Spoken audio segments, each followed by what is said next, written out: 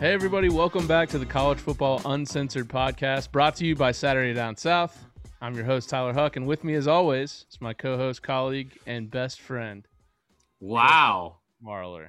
Swinging for the fences You know what? already. I say that because I'm now an employee of Saturday Down South, mainly because of you. So I appreciate it, buddy. You know, it's just people helping people. And like you reached out to me and you're like, Chris, how can I make a very moderate level of income by just talking about football, pissing people off on social media, and basically just living out what you do every day? And I was like, just listen. I went to the foremost expert. Yeah, that's me.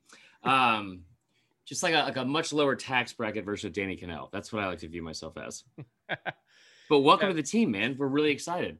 Yeah, I'm excited. It means we can put a little more time and effort into this and make it bigger now we and better. can. Yeah, now we can. Do that.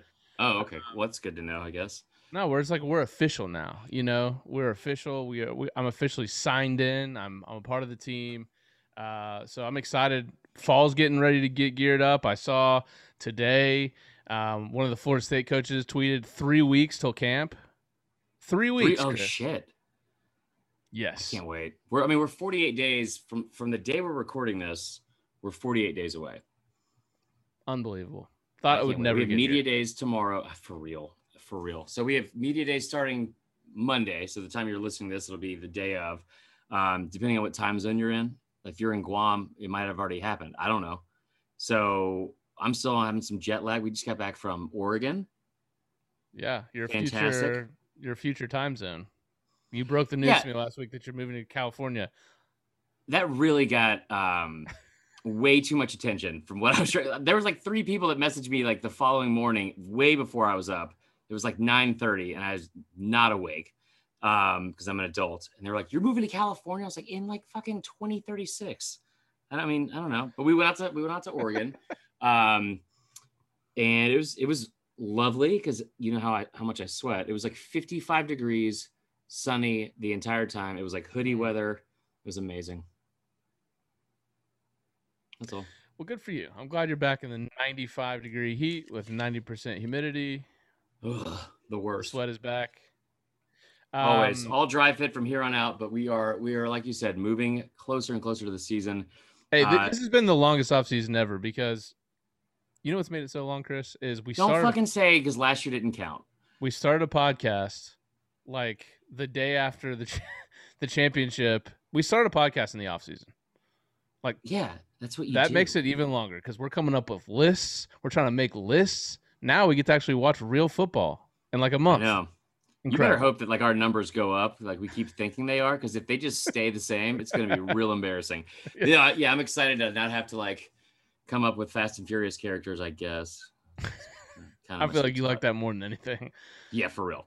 Well, we got a big week ahead of us here. SEC Media Days on the horizon. Real quick. So if you listen to the last episode, you basically heard a very long, drawn-out, emotional meltdown from me and my confidence and self-confidence because I was constantly clicking and trying to refresh my computer, seeing if I got credentialed, and we left the show thinking I did not get credentialed. Good news. Update. Got credentialed. Still not going, but I got credentialed. So the self-esteem is rising. The ego is back inflated. Back in action. What are you looking forward to most here at the media days? Not having to coordinate Ubers for my coworkers. I'm going to miss put you in charge of that? I don't know why. There's no social setting that we have ever been in where I should ever be deemed like the responsible one. Unless it's like at a bar or other places we can't mention on air. Like that's the only time I should be in charge.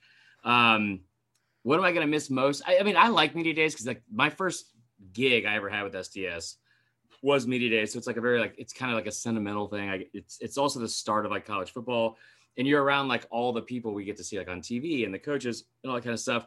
Now this is like year 5.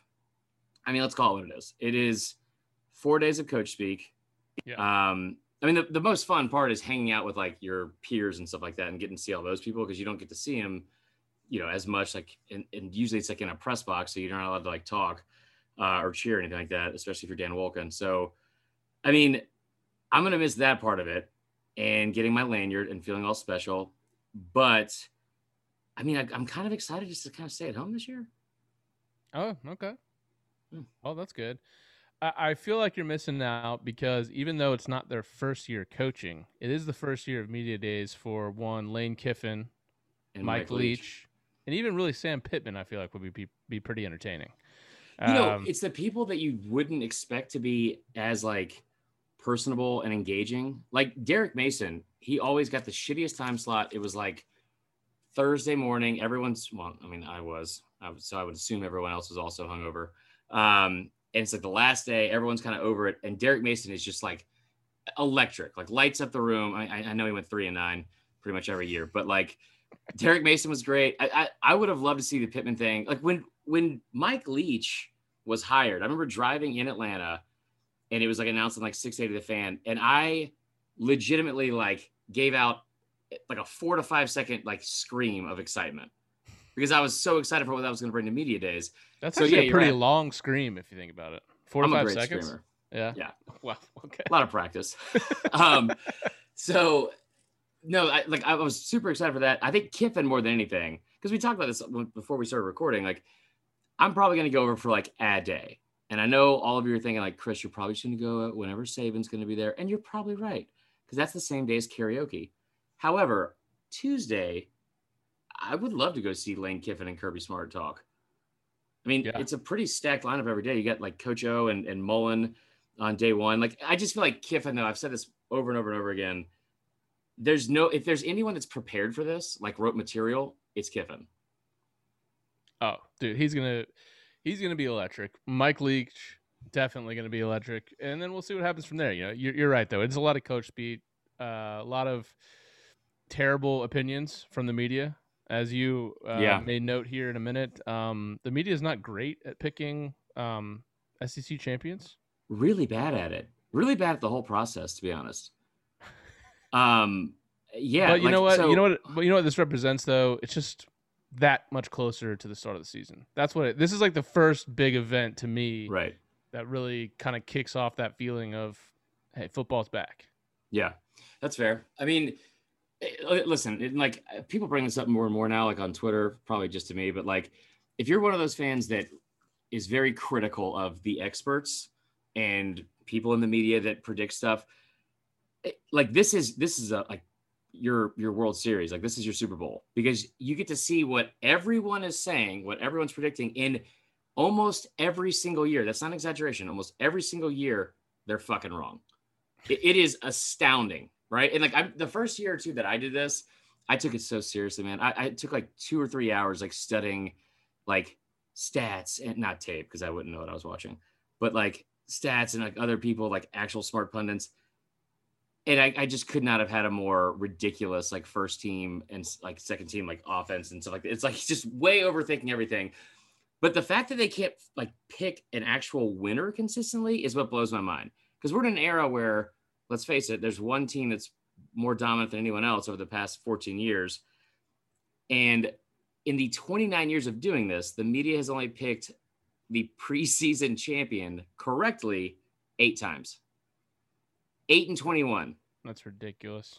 It's really bad. Well, I just feel like, everybody's kind of looking for the, not necessarily hot take, but like the opinion that they can look back at the end of the season and say, I was the only one that said that. Right.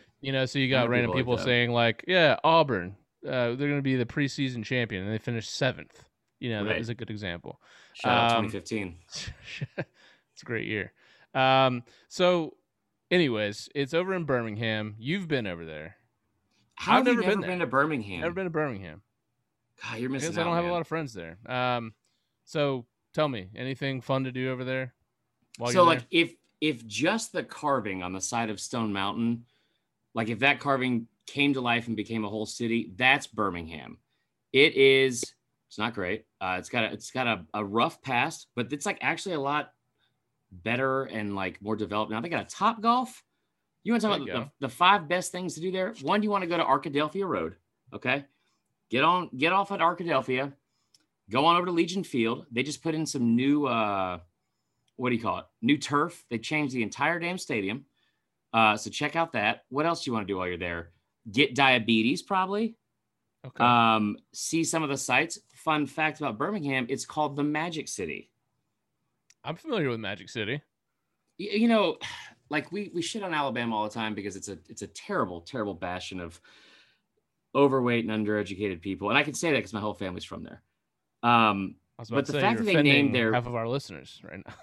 yeah, and all of my family. So like, but if you have the confidence to name your city after probably the best strip club, you know, what, top 5 probably in the country. Yes. Good for you. Best wings in the country. So make sure you hit that up. I don't know what else to do, man. Go to Jack's, get yourself a bologna biscuit. You haven't lived until you got a fucking 59-cent bologna biscuit with mayonnaise before 7 a.m. to start your day. Here's a hot take. If you're still eating bologna and you're over the age of, I don't know, 13. You're not in prison. You got to jail until they serve you. Rethink life. No, but the best thing about this, and I'm not even fucking exaggerating when I say this, the absolute best part about Media Days is that it's in the Galleria, which is a fancy name for mall. And it's literally, that entire building is bookended with not one, but 2 Belks. And I fucking love Belks. Belk Bowl, R.I.P. I mean, yeah, you don't have to be sad about it. I'm just like, there's just something about going into a Belk and getting like affordable, like probably gently worn shrink polo after Ralph. Immediately. You know what I used to do? This is sad, but I used to go in, like when I was having a bad day at Houston's, I would go to the Belk across the street and just read the Tommy Bahama t-shirt puns. It's hard to be in a bad mood when you're reading shit like that. That's a good point. It's 1 o'clock, brother. All right, so let's get into this a little bit because let's start with preseason all ACC. SEC, idiot. Yep. Sorry. SEC. Yes. There's going to be some no-brainers. There's going to be some controversial picks. You look at, and we both have the College Football Bible in front of us, the Phil Steele magazine. That's right. And so maybe we'll work off that. But there's Athlon Sports. There's Lindy's. Most people, let's start at QB, have Matt Corral first team. I think that right away that's controversial to me. Okay, so this is we actually are going to start the episode now, I guess, 15 minutes in. Yeah. Sorry for me. So here's my question to you, because I feel like this is where things become controversial because everyone has their own agenda or like their way they go about it. So when you're picking your preseason all SEC team or all conference team, are you doing it based off of like the performance they've already, like the stats, numbers, and things they've already accomplished, like, and deserve to be there in the preseason? Or are you doing it based off of like you predicting or projecting where they're like, who's going to end up first team at the end of the season? So I'm not trying to be a fence sitter here. And this may be controversial, but it's a little bit of both. I mean, I'm taking what they did last year and I'm also projecting what they could be this year. Right. It's crazy, I know. But, you know, you could take any example. You know, you could say, this isn't a real example, but let's say, you know, Kadarius Toney was coming back. You could pick him as your first team, but they have a brand new quarterback. So that can completely change what his year is. So you've got to do a little bit of both. And I get that's where the Matt Corral love is coming from and why he would probably be picked over JT Daniels, because JT Daniels, we've talked about it ad nauseum. You've fought about it with Georgia fans on Twitter. His numbers were put up against not so great competition last year. He's really good. But like, I think But I would project him to be the ACC, or man, I'm going to keep doing that. Jesus. I hope not. The SEC quarterback first team, because I think I think they have the best wide receiver core, even without George Pickens in the conference. Yeah, I would agree with that. And I think their schedule is much easier. So I think they'll have a better year. So I think JT Daniels would be the pick for me. See, that makes no sense to me though, because here's my view on it. Like, I agree with you with what you're saying, like where we're going to end up at the end of the season. If we're picking a preseason Heisman candidate from the SEC, I think JT Daniels is the best pick because of everything you just said. He's really talented. He's going to be on a team that I think is going to be at the forefront of the national championship race. So he's going to already have like the eyes of the nation on him. And on top of that, he has talent all around him. So all of the things that are in place for like that kind of season are in place for JT Daniels in Georgia, right? Yep. However, if this is a preseason award that means nothing, right? I think now, like this more than ever, is like when you should like grant the kids and like reward the kids that have already put up accomplishments and put up numbers and all that kind of shit that like might kind of go like fly under the radar or kind of, go unnoticed sometimes. Like Traylon Burks is a perfect example of that, right? Like he will be first team at All SEC at the end of the season, but that's a guy that doesn't get near enough love now just because of his team going like 3-7 or whatever last year. JT Daniels has started 4 games, 4 games against Mississippi State, Missouri, South Carolina, and Cincinnati. 2 of those games with Cincy and Mississippi State, they had to come from behind, or they were tied late in the fourth quarter in both those games against Cincinnati. Is a good team. I think JT Daniels is a phenomenal quarterback. Matt Corral is your like deserving preseason first team All SEC quarterback because of what he did last year. Like 30-something touchdowns. I know he threw like the 2 games with like 6 picks, but that's tough to do. But I think like from a sheer number standpoint, he's easily makes the most sense. And after those 2, I don't even know where you go because the Emory Jones thing is fucking bizarre. Like everything else is a projection. Bryce Young is a projection. And really JT Daniels is too. I mean, to your point. Yeah. I look at the list a little differently. I look at it as when we fast forward to the end of the year and we're picking the All SEC team, how does that compare? This is a future projection of what I think the SEC team will look like. And again, let me tell you why that's fucking stupid. Because we also get to vote on that at the end of the season. Sure. So why would we reward someone for a preseason pick on something they did a year ago with a completely different team, potentially even a different coach? Because they accomplished something, and they should probably be rewarded for it. Should we give it to Kyle Trask? I did last year. I had him as the first team All SEC quarterback. Preseason? Yes. How? What for what? He had 30 touchdowns and like 6 interceptions. He put up ridiculous numbers in only 10 games. He came like preseason. Yeah. From the year before, he had the best stats of any returning quarterback in the SEC. Did I think Mac Jones was going to be better? Absolutely. No one wanted to hear that because he threw the 2 pick sixes against Auburn. But like, yeah, I think like the biggest issue I have with this, and it speaks like directly to the argument we're having right now. You look at the running backs. If you don't have Kevin Harris as your first team All SEC running back, I'm just gonna say it. Like you're a fucking idiot, or you're overthinking it. Okay, and I say that out of love because I'm an idiot. But like Kevin Harris, who's the running back from South Carolina, as a sophomore, I thought he was a freshman too. He played 10 games with a absolute shit supporting cast. Like a rotating door between fucking Billy Ray Cyrus lookalike with a half a knee. The kid from Colorado State, what's his name? Colin, whatever his name was. And then like a true freshman, Luke Doty. He didn't have a great offensive line. He is against all SEC competition. Put some respect on Nick Muse's name, though.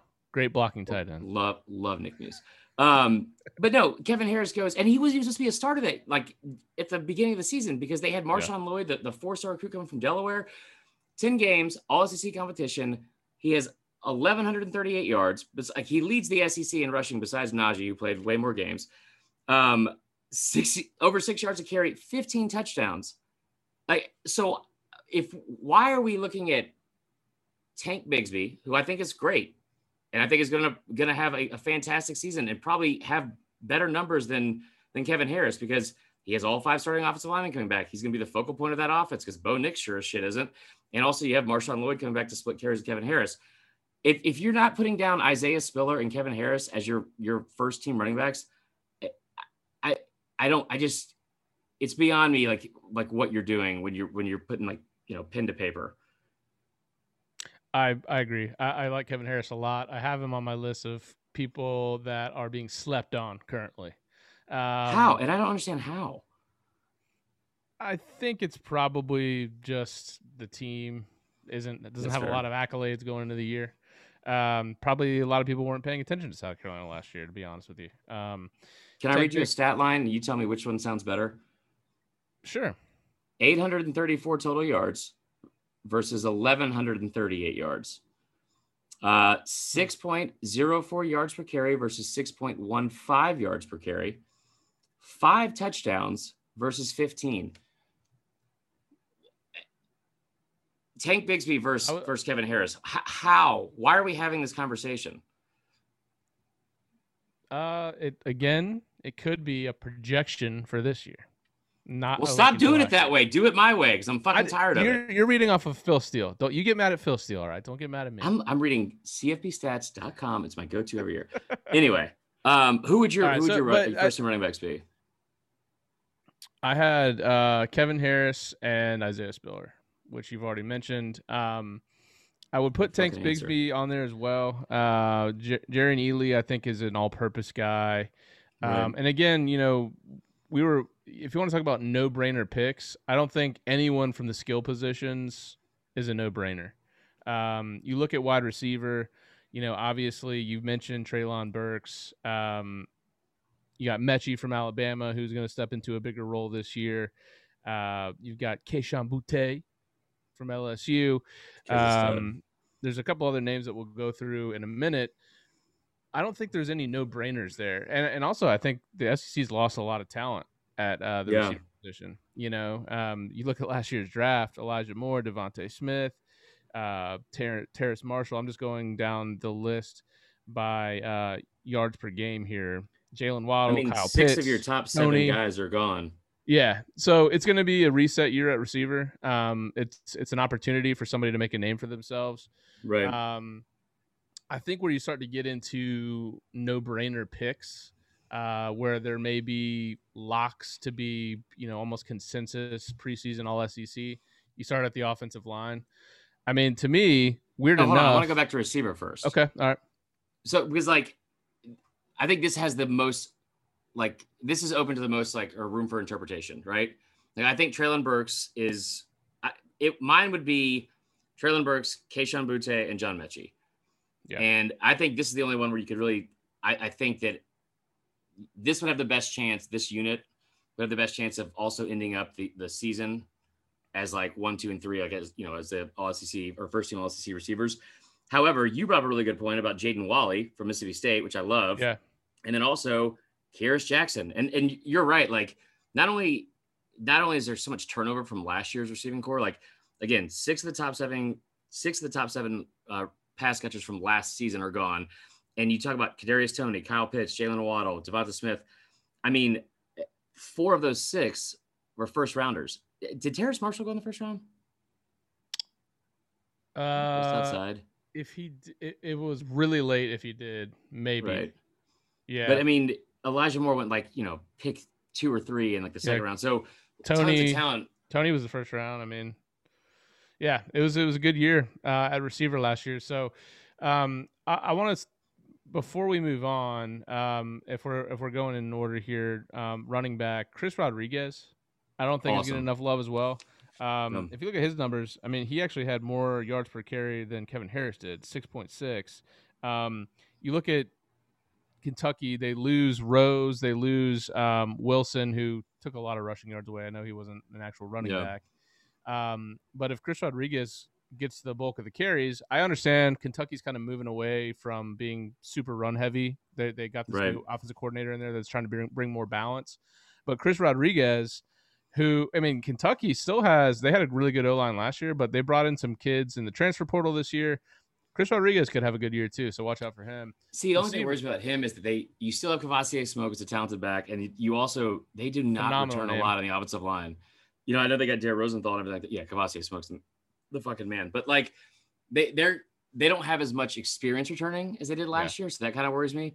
But you're right, Chris Rodriguez, especially between the tackles and against SEC competition, which I know they only played SEC teams last year, but he averaged over 7 yards a carry, I think, between the tackles. And he led the SEC and, like you said, yards per carry.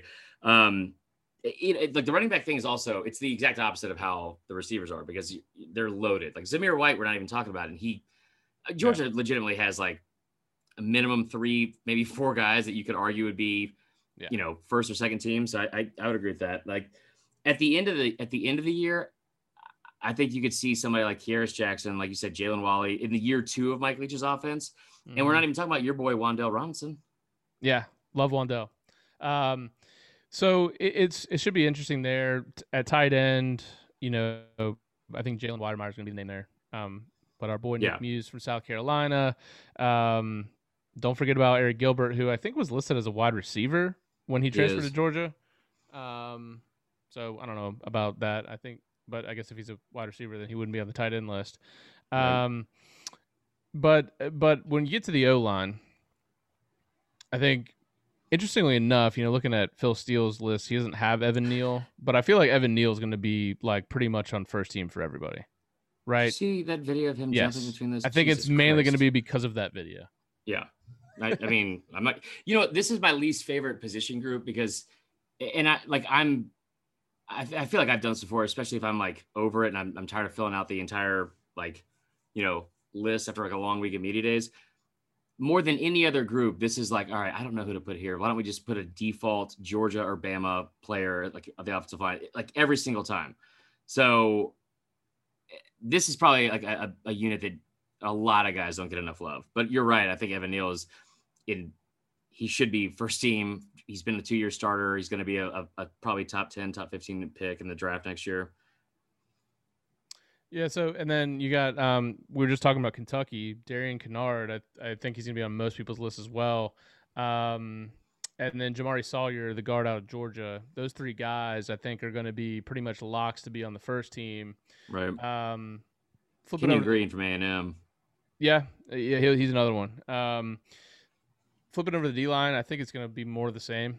When you talk about at least Jordan Davis, who, weirdly enough, I figured he would have gone to the NFL, just decided to come back.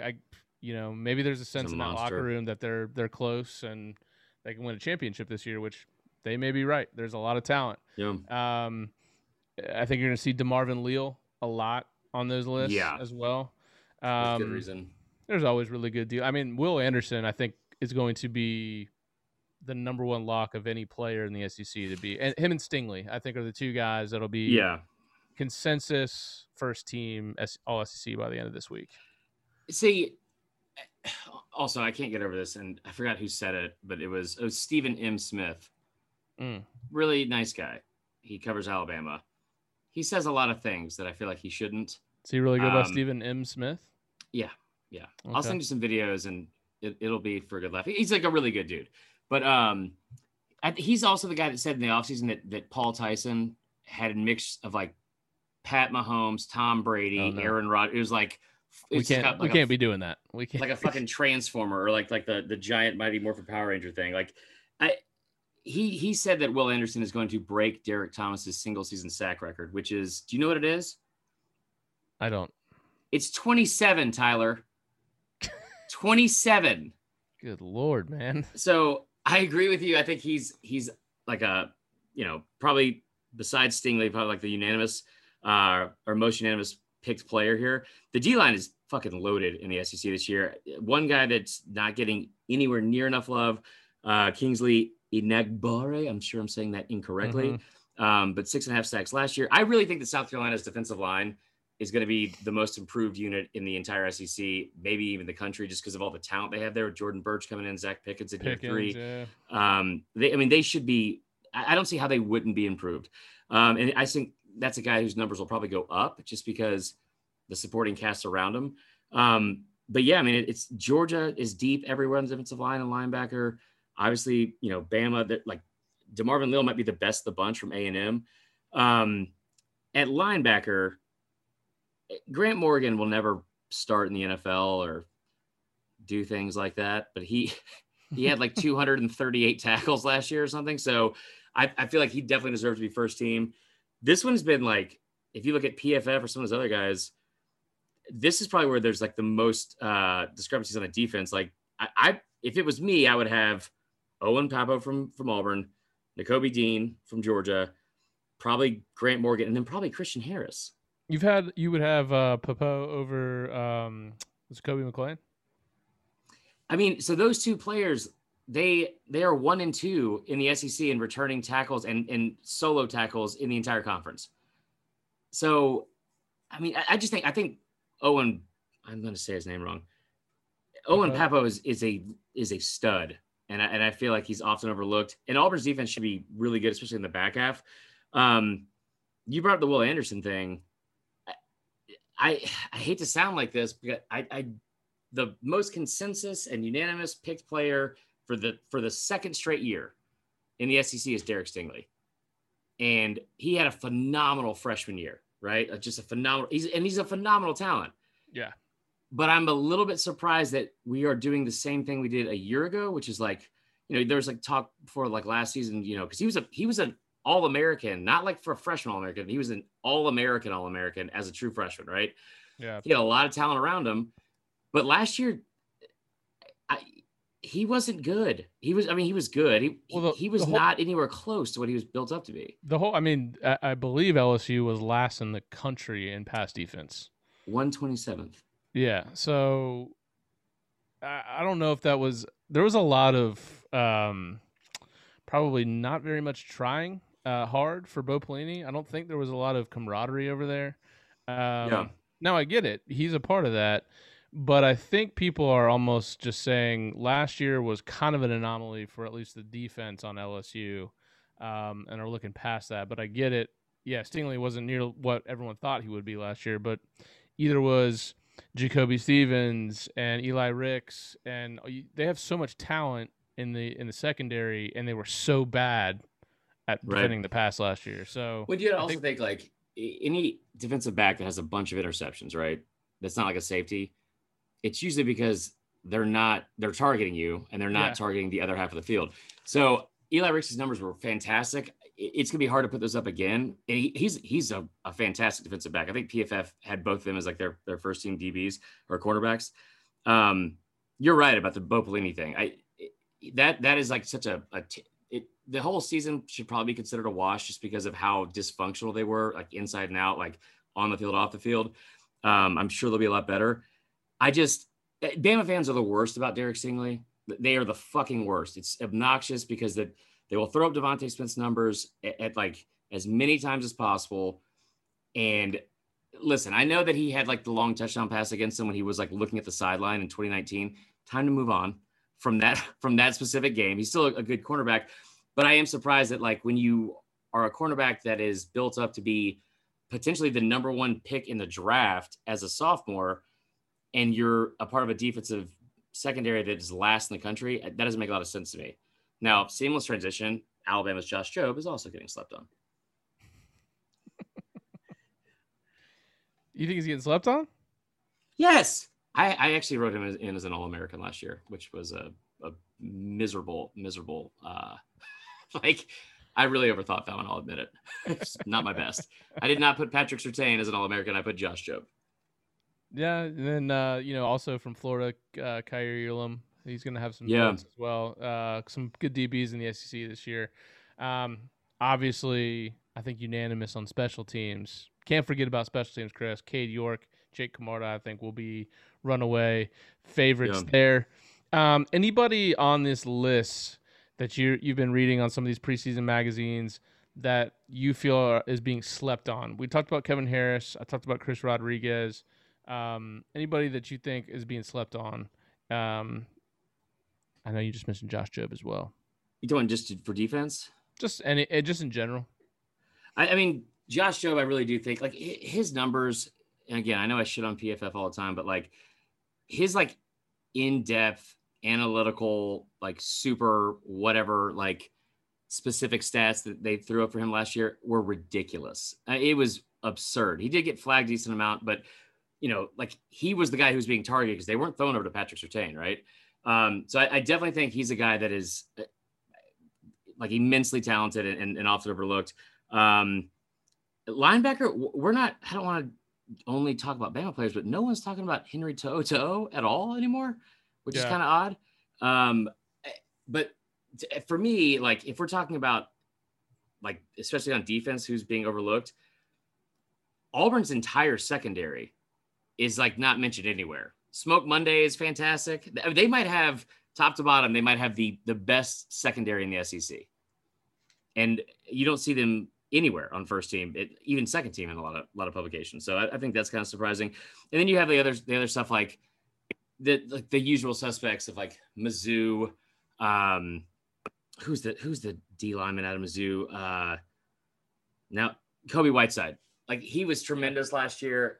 That's like, I think that's the more of a issue with like the logo on the side of his helmet, why he gets often overlooked. But that's what I would say. What about you? Another guy from Missouri, just in general, this isn't just defense related. I'm not saying he'll be first team, but Connor Bazelak from the QB. Yeah. Missouri, like he threw for almost 70% as a freshman last year. And keep in mind, first year coach, no spring because of COVID, and Bazelak, obviously didn't have a spring as a true freshman, and he looked really good down the stretch. I think he's someone that's being overlooked. And then you mentioned before, but Jaden Wally, he was a true freshman receiver last year. Again, first year coach without a spring, so he had to learn the offense basically as a true freshman. Right. Put up 718 yards receiving last year, and the reason, on the surface, that's pretty impressive when you consider it's a shortened season. But it's really impressive when you figure out that he had 171 yards in his first 6 games. Right. So he went 4 straight games over 100 yards, including breaking the Mississippi State freshman record that was a 43-year record by receiving 176 yards against Ole Miss. That is an offense that obviously is very pass heavy. Jordan Wally could end up having a huge year for Mississippi State. Well, and we talked about it a while back with like the uptick in the numbers for a Mike Leach offense and like a scoring offense, especially in year 2 of his system. Like everywhere he's been, it's gone up, I think, on an average of 7.6 points per game from year 1 to year 2.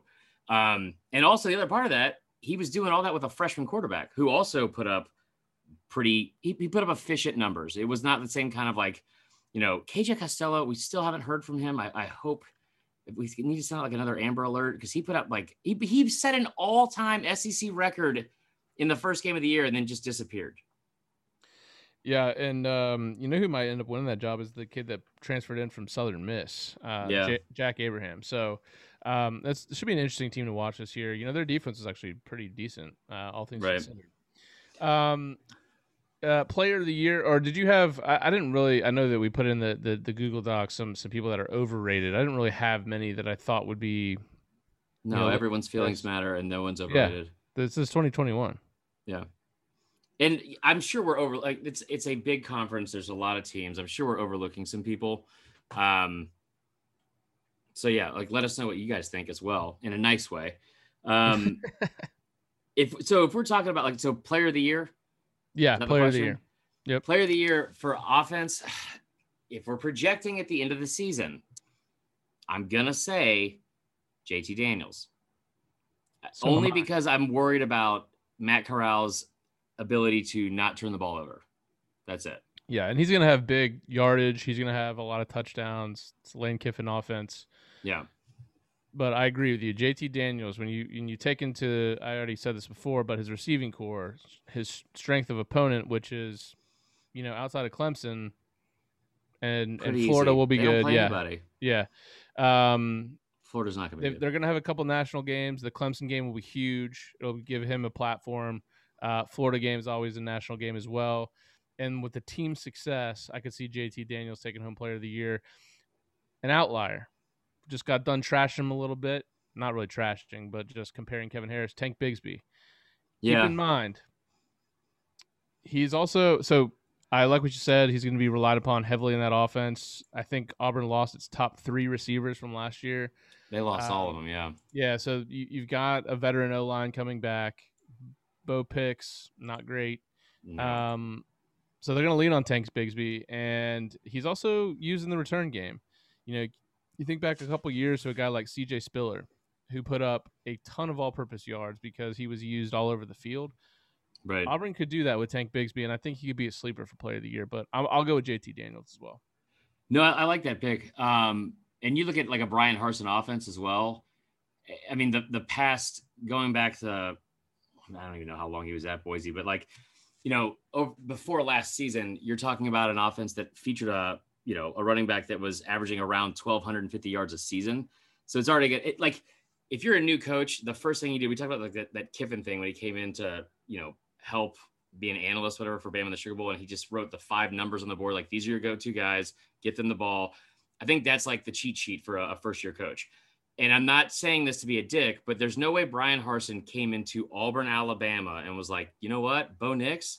Yeah, that's the guy. That guy's going to lead us to a fucking blazing 8-4 record in the SEC in year one. No, like, you have 5 offensive linemen coming back. You have an absolute like workhorse in Tank Bigsby, who gets like stronger, even though he's not like the biggest guy. He's so hard to bring down. He seems to get stronger as the game goes on. Like, I think that's going to be a situation where he'll have one game this season, at least one, where he wins you the entire game, like a Darren McFadden type situation where he returns a kick, has like 2 or 3 rushing touchdowns or whatever, just goes off. So I like that pick, to be honest. Okay. Do we want to talk about the preseason order of finish predictions? I'm not ready yet. And also, this has been super boring because we're just talking about a bunch of players. We should talk about fun stuff. Like questions that we'd like to ask coaches? Absolutely. Okay. Well, obviously, being the uncensored version of college football, these are questions that we would probably like to ask. We probably wouldn't, just out of respect for the company. Those are your words. And then we also put this in the Facebook group. And if you're not a part of the Facebook group, you got to go and join the group so you can have your input on the show. If you have a good enough input, maybe we'll actually read it on the show, like we might tonight. So let's just go down the list here. Where do you want to start? I mean, straight up, I'm asking Lane Kiffin. If this is like, we can ask one question and they have to answer it, and it could be anything, like nothing's off limits. Yeah. Straight up, Lane, like, what is the body count in Oxford after year one? And I would phrase it in a very professional sounding way and say, and can we expect, an increase in numbers in year 2 in your system? Right. So yeah. What's that number up to? Yeah. And I would, similar for me. Did you change your name when you went out to the bars in Oxford in year 1, or did you stick with Joey Freshwater? Like, that's a big question I would like to know. Because Joey I feel like you'd want to change that up. Bro, you're on to something.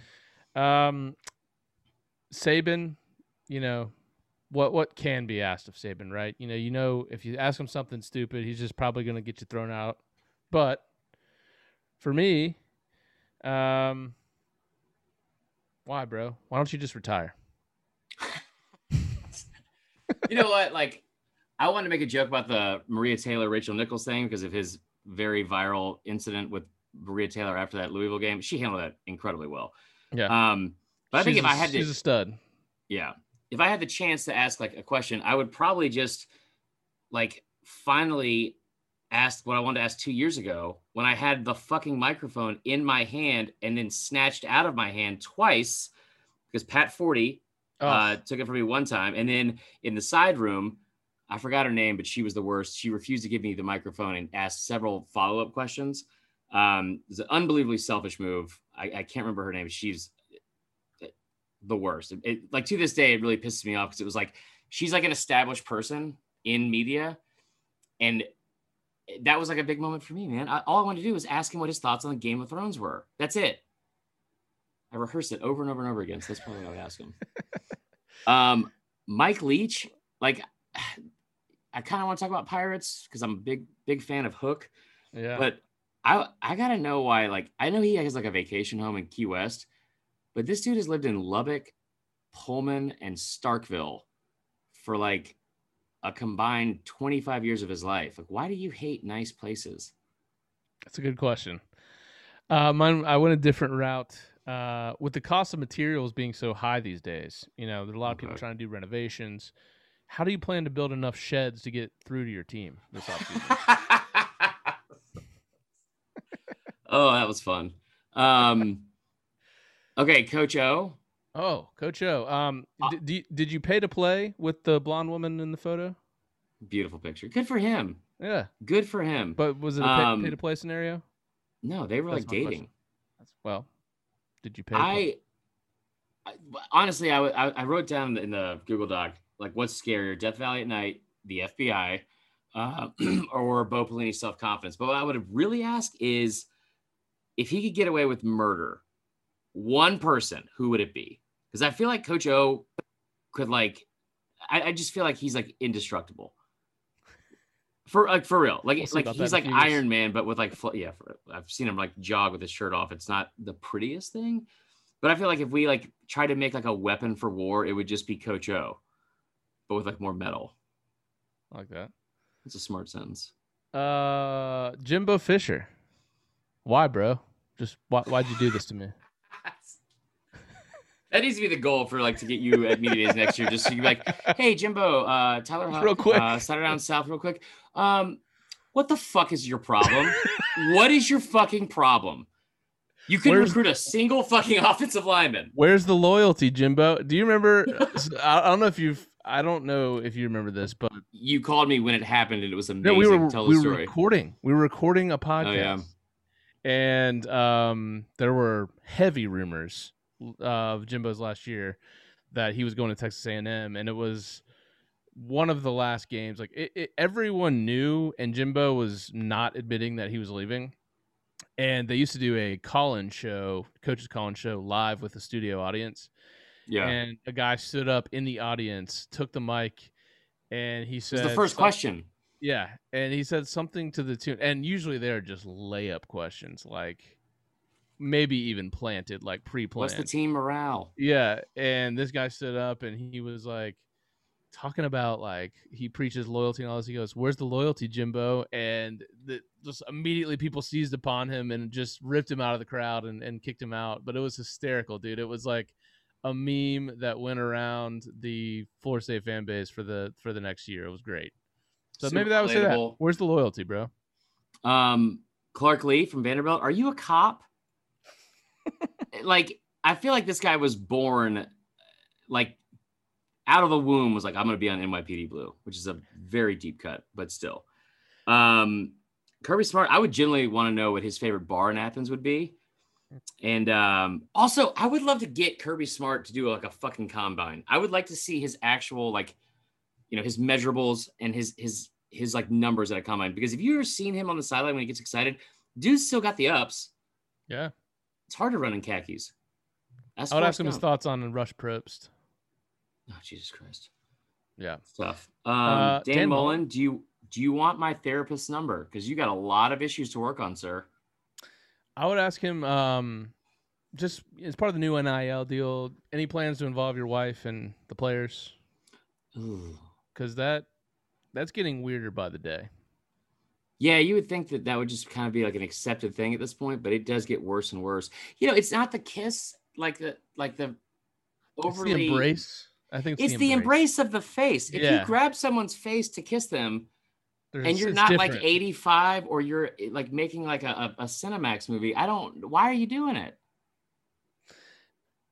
Just strange. Brian Harson, any plans to reboot Friday Night Lights where you star as an alcoholic coach who yells at your family and has a physical relationship with your starting QB? Okay, what? Not like romantically, but like strikes his players. He just seems like an angry guy. He reminds me of the guy that's like almost like he's like a hot albino is the best way to describe him. He's in Yellowstone, and he was in like Walking Tall. He was probably in a lot of other things too, but those are the only two cinematic films that I've seen him in. You know what I'm talking about. He's always sunburned. That's like Brian Harson is the most attractive coach in the league. But yeah, I mean, you're right. Like he also seems like he buys like he's like Kohl's rich, where he has like a lot of crosses stitched into the back of his jeans. Yeah, I could see that. Josh Heupel, how many McDonald's bags were dropped off at your house to make you look like that? That's fucked up. Why would you say that? That really is like the goal. You just start wearing these like Nike branded fucking trash bags as like clothes and eating in all the time. He's just gone. The physical transformations has been unfortunate for him. Is all I'm saying. He was an athlete. It happens. He'll have a glow up again. Yeah, sure. I'm not gonna make Uh, fun of his weight. I'm just gonna ask him why he left Orlando to go to Knoxville, because this is like, and honestly, like I would love like an actual honest answer of what he like is what he thought week 1 or month 1 walking into that fucking job. Like, what was like the mood around the team, like the mood around the administration, like because as bad as it is, and it's like it's just an absolute dumpster fire, like publicly, there's even way more shit going on behind the scenes that we don't even know about. right. Oh, for sure. Yeah. Shane Beamer, when you were recruiting coordinator under Spurrier, in total, how much did it cost you to get Stephen Gilmore or Stephon Gilmore, Alshon Jeffrey, and Marcus Lattimore combined? I want to know the number because South Carolina Yeah, doesn't recruit like that. well, wait, Alshon Jeffrey was like 2 years prior to that, but they were also all Gilmore and Lattimore were both from South Carolina, Okay. so it's probably free. Um, Yeah, sure. I honestly, like, I don't know how old Shane Beamer is, but like my first question would be like, what's your skincare routine? Because I actually want to know. He seems like he has a fantastic metabolism. I don't know if he's going to be a good coach, but just the genetics he's got going on. Actually, I wouldn't say that because he looks way better than his dad. Well, Dad's been through some stuff. Eli Drinkwitz, Dark. your thoughts on the new smash hit Loki on Disney Plus? Seems like a Star Wars guy to me. Marvel guy. I feel like because of his glasses, but I also feel like he would be the most fun to take to Vegas. By the way, I was looking up some stuff on him. 38 years old? You could have told me 50, and I would have believed you. But you're bad at guessing an age. 50? Maybe 45. 45. He's 3 years older than us? Yeah. What am I fucking doing with my life? Okay, well, that's That's it. defeating. That's the show today. We haven't really talked about much, but that's going to do it. All right, let's act like real quick. We're going to talk about some actual news that we probably should have opened the show with instead of just blabbering about players you probably didn't agree with off the top. 3 big things happened in the past couple of weeks since we recorded last. Is Kiffin, I was sent this like over a week ago, and I wasn't allowed to post anything about it because we're trying to see what was going to come of it. But rumors swirling out of Oxford that I'm honestly surprised it took this long. Joey Saltwater might be a baby daddy, and he might have impregnated I don't think she's a co-ed. I think she's like a professor's daughter. That's even better. So I got this from like a pretty reliable source, and it's one of those things where it's like, all right, you don't want to like speculate and like throw that out there without any kind of like facts, but it's also probably the most believable rumor you could have about Lane Kiffin. Oh, absolutely. When I saw you put this in here, I thought it was real. He's like Sean Kemp in khakis. Like I just feel like, and it would be accepted because he's like, everyone loves him now. He can do no wrong. So all I know about the situation, he denied it pretty adamantly on social media and was kind of laughing at the people because I think like the resounding phrase of what happened was that he done got her knocked up. It was like done got knocked up, and he made a lot of fun of that, which was fantastic. But I will say, when I looked into this person on social media, very attractive. They're both adults. You're not, you're single. But within like, I don't know, an hour of hearing these rumors, all of her social media went private right away. So who knows? Interesting. Love is love. As the world turns in the SEC. I love it. This is what makes college football so great, by the way. They don't have this kind of shit in the Pac-12. I don't know. I feel Suck it, bro. Horns down penalty. Oh my God.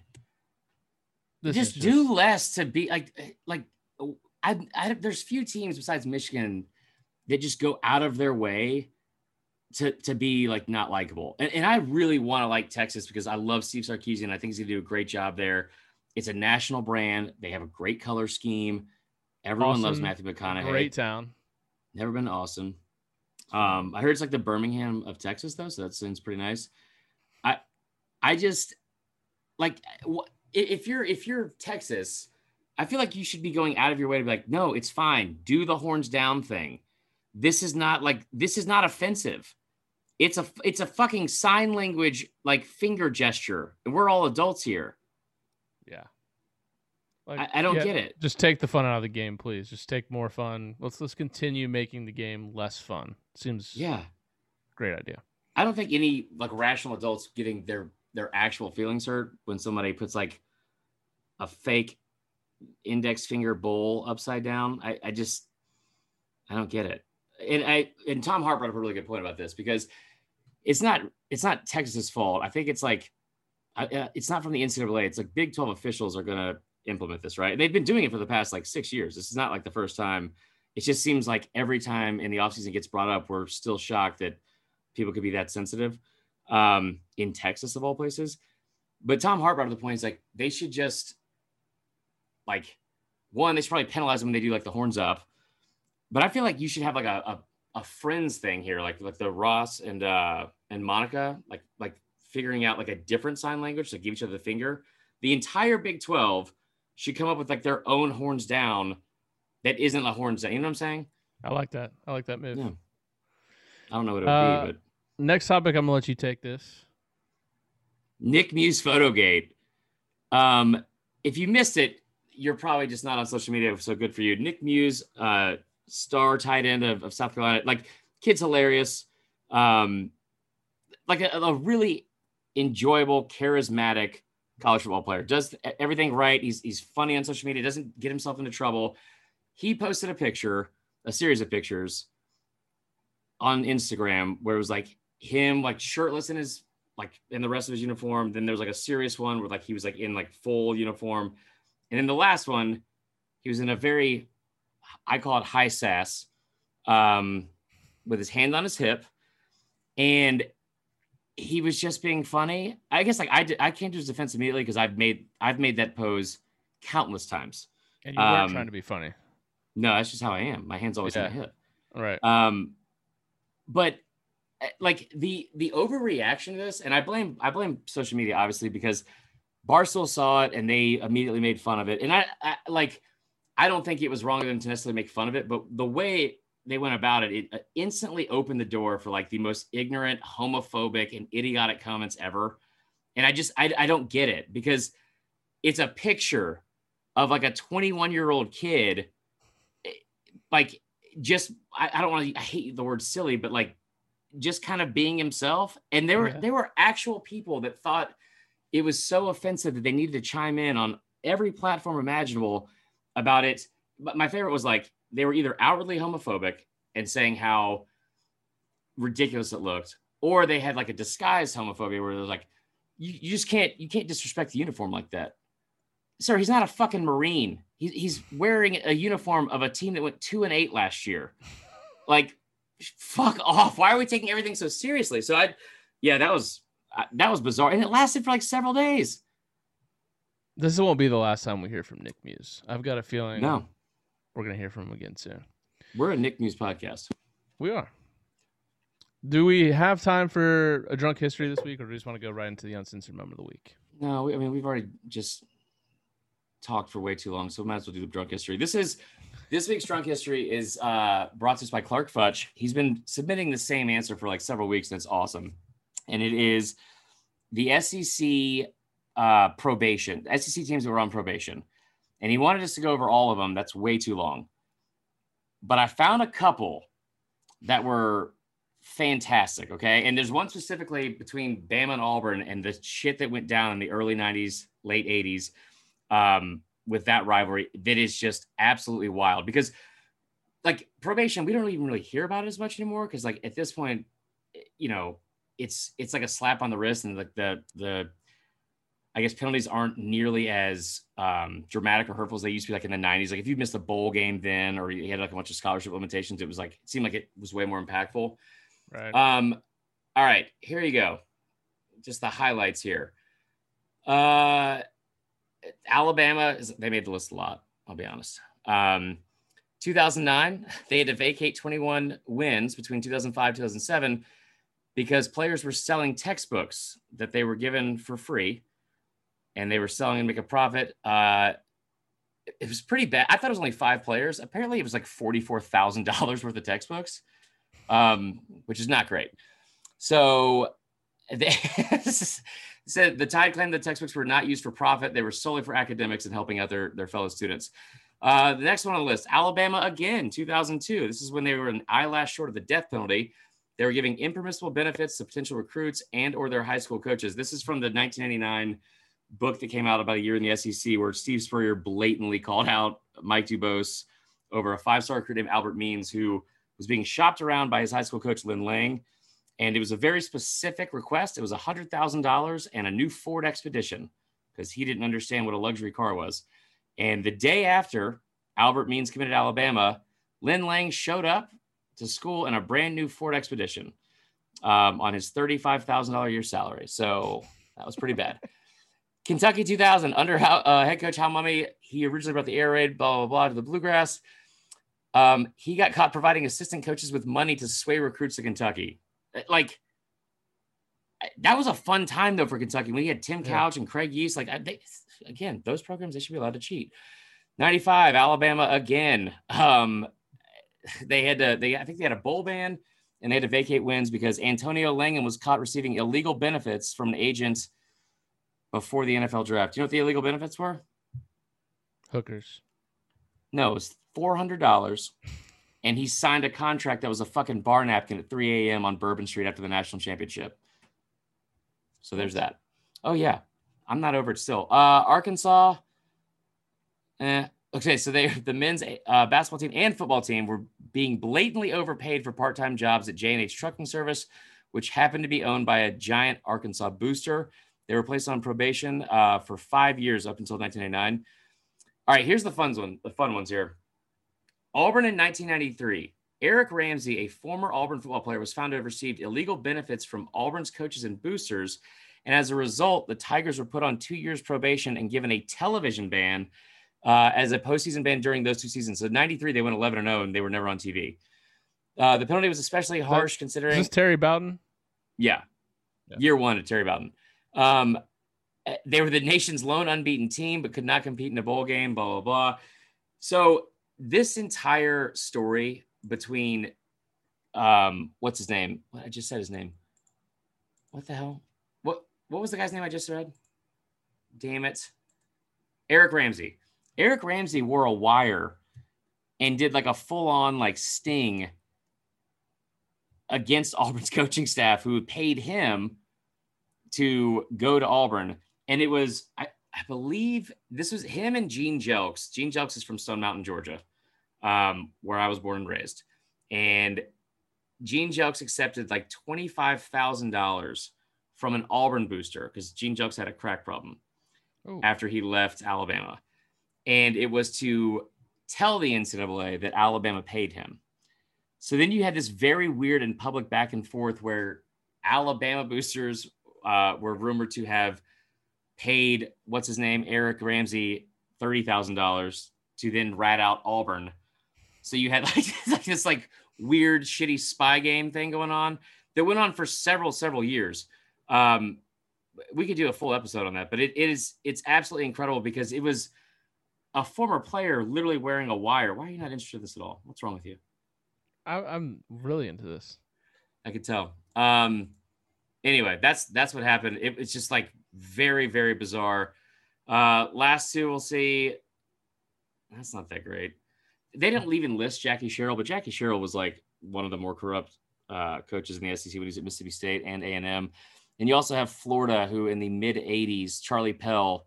A lot of Florida fans will tell you that I think it's 84. They should have been national champions.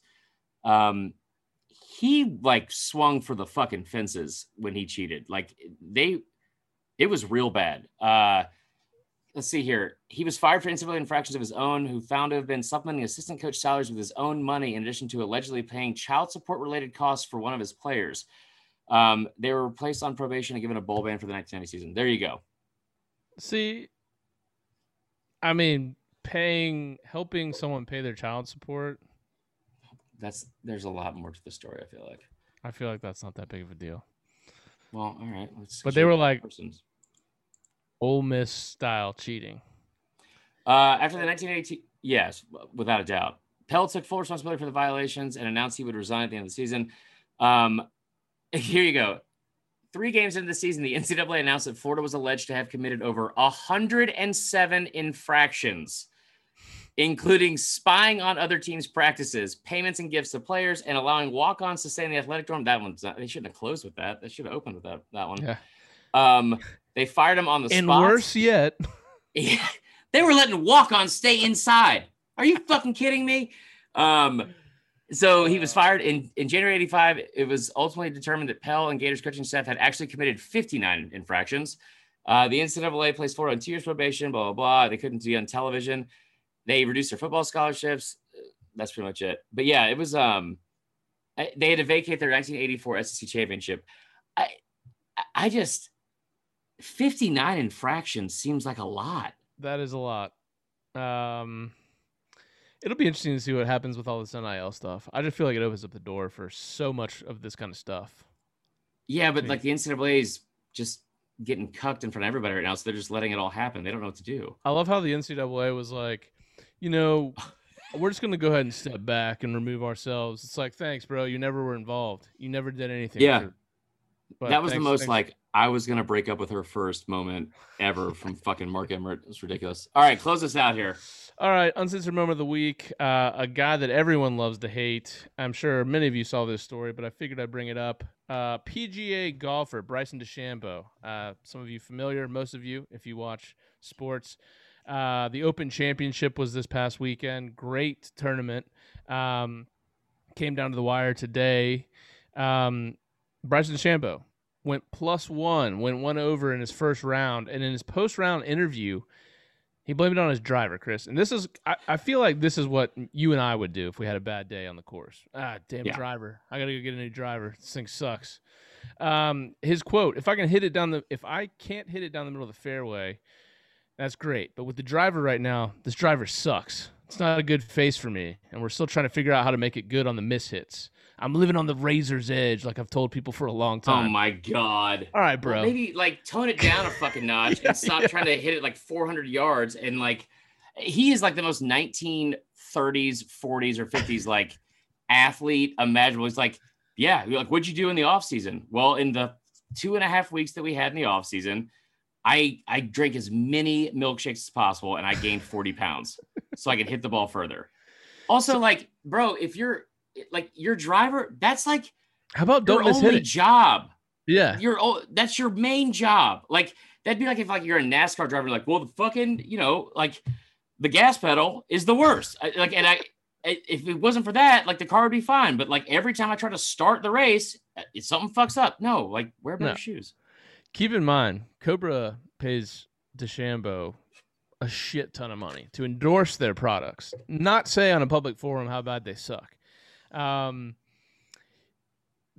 clubs, he would pick something called Cobra as well. The clubs that the pros use, they're not like the ones you and I buy. Like, yes, I can go buy a Sim 2 driver from TaylorMade. It's not the same Sim 2 driver that Colin Morikawa won the championship with. These guys have full teams of engineers that work on their exact swing to get them the exact club that they need. They have made 7 different changes to his driver this year in 6 months. Well, I'm sure that means he's not part of the problem. I mean, right. So my favorite thing about this was twofold. Cobra's tour operations manager was not having it. He came out and basically said, this is a quote, Bryson, he's like an 8-year-old that gets mad at you. They might fly off the handle and say, I hate you. But then you go, whoa, no, you don't. We know as adults that they really don't mean that. Just are you fucking kidding me? He said that publicly. He put that statement out there. The best part about this, everyone that watches the PGA knows that Bryson DeChambeau and Brooks Koepka have an ongoing feud. Constantly. Just last week, Bryson DeChambeau fired his caddy right before a round. Right after the week, Koepka tweeted out how much he loves his caddy appreciation day. So the following round, Brooks Koepka followed that up the next day, post-round interview. First response to how he played that day. You know, I drove the ball great today. I just love my driver. Love my driver. Love it. It is Bryson DeChambeau is just the epitome. He's like a movie character. Just like Brian Harsin is like a football coach in a movie. He's fucking Biff Tannen. You couldn't come up with someone better for golf to hate. it's like people just tune in to watch him fail, and he constantly digs himself his own hole. It's fantastic to watch. So that's my uncensored moment. Also, I kept thinking that it was probably like just an act, like they were just like kind of doing like doing it for like the fans, like to drum up more interest or come like, you know, like WWE type shit. But then at every turn, he does something even more unlikable than before. Like, I think it was like after the Masters or maybe it was the US Open where he like either the next day or like hours after he got home, he's like late night workout sesh. And he had grabbed like whatever the weight was, it was far too heavy to be doing dumbbell curls. And there was no part of him that was doing it correctly. And he was just like with like the most average looking dudes that probably worked at fucking like Ernst and Young. Is that a place? That's the thing, right? Yeah. Like and working out his garage. Part of Dude Perfect. Yeah, that's exact, dude. Like that's the best way to put it. Unfucking believe. Like also, golfers make so much money. Like you can come in like 18th place. And you're like, well, I made a casual $200,000, bro. Put a gym in your house and don't work out in the fucking garage like you're like the older brother from the Goonies. Like what are you doing? So, anyways, that's my uncensored moment of the week. That's gonna be it for the podcast. Chris, enjoy SEC Media Days this week. Should be fun. We'll come back with a new episode talking about what was talked about at the SEC Media Days. Riveting. If you're a big fan of our show, please let us know. You can go on Apple Podcasts, give us a review, give us 5 stars. You can go on the Facebook page, interact with us. I do a horrible job at it. Chris is great at it. I'm trying to get better now that I'm an employee. There it is. We should probably read. Hold on, real quick. We're gonna read one review. Okay. Pick the best. You want to pick it out, or like? Pick the best one, please. Well, did we read the one about the demigod thing? Okay, we'll just read this one. It says bueno. No, we already read that one, I think. I don't think we've read a review in a while. Okay, here's the most recent one. It says, keep it up. It's from King K. Show is awesome. Chemistry is great. The content is great, even when you guys are completely off topic, which is most of the time. I used to listen to SDS faithfully, but now that this pairing is even better. Can't wait to hear post-game reactions when the season kicks off. I know. And that is a perfect segue into the idea we had. We want to hear back from you guys as well. We're going to put in like a little old school voicemail, a number for you guys to call in. Yes. Like, I don't want it to be at any other point besides your angriest and most emotional after a game. I need a bourbon fueled right after a loss. I might call in after Florida State gets their blown doors up. Blown doors. Whoa, doors blown off by Notre Dame in game 1. I may just call in to my own line and just voice it out. So, and I'm not going to play it on the podcast because no one gives a shit about Florida State, but like still, it'll be cathartic. But yeah, you know, everybody's got to get it out. And so, you know, if you are a Bama fan and somehow you guys only beat Miami by 20 and you're pissed, and you've had 16 Maker's Marks and ginger, not that you should be, by the way, not that you should be mixing your bourbon with anything. Yeah. It's not the way to drink it. But if you do, you just let us know. And we want, it's uncensored for a reason, Chris. You say whatever you want. Now, if it gets too extreme, we're not going to play everything. Okay. So no, I would hope not. But I mean, I've seen some of you guys in action, so that'll be a lot of fun. We'll definitely do that. Yeah, I'm looking forward to the season as well. And let us know. All of our emotional breakdowns. This is a podcast for the people, Chris. You know, we are college football fans at heart, so we want to hear from you guys. What do you want to hear this fall? That's going to be one of our ideas. But if there's anything that you want to hear from us, or if you want to have some input on the show, let us know. This is a podcast for the people, and we're going to give you the reins. We're the Clay Aiken of podcasts. Hail right, brother. Hail right. We'll see y'all next week, guys.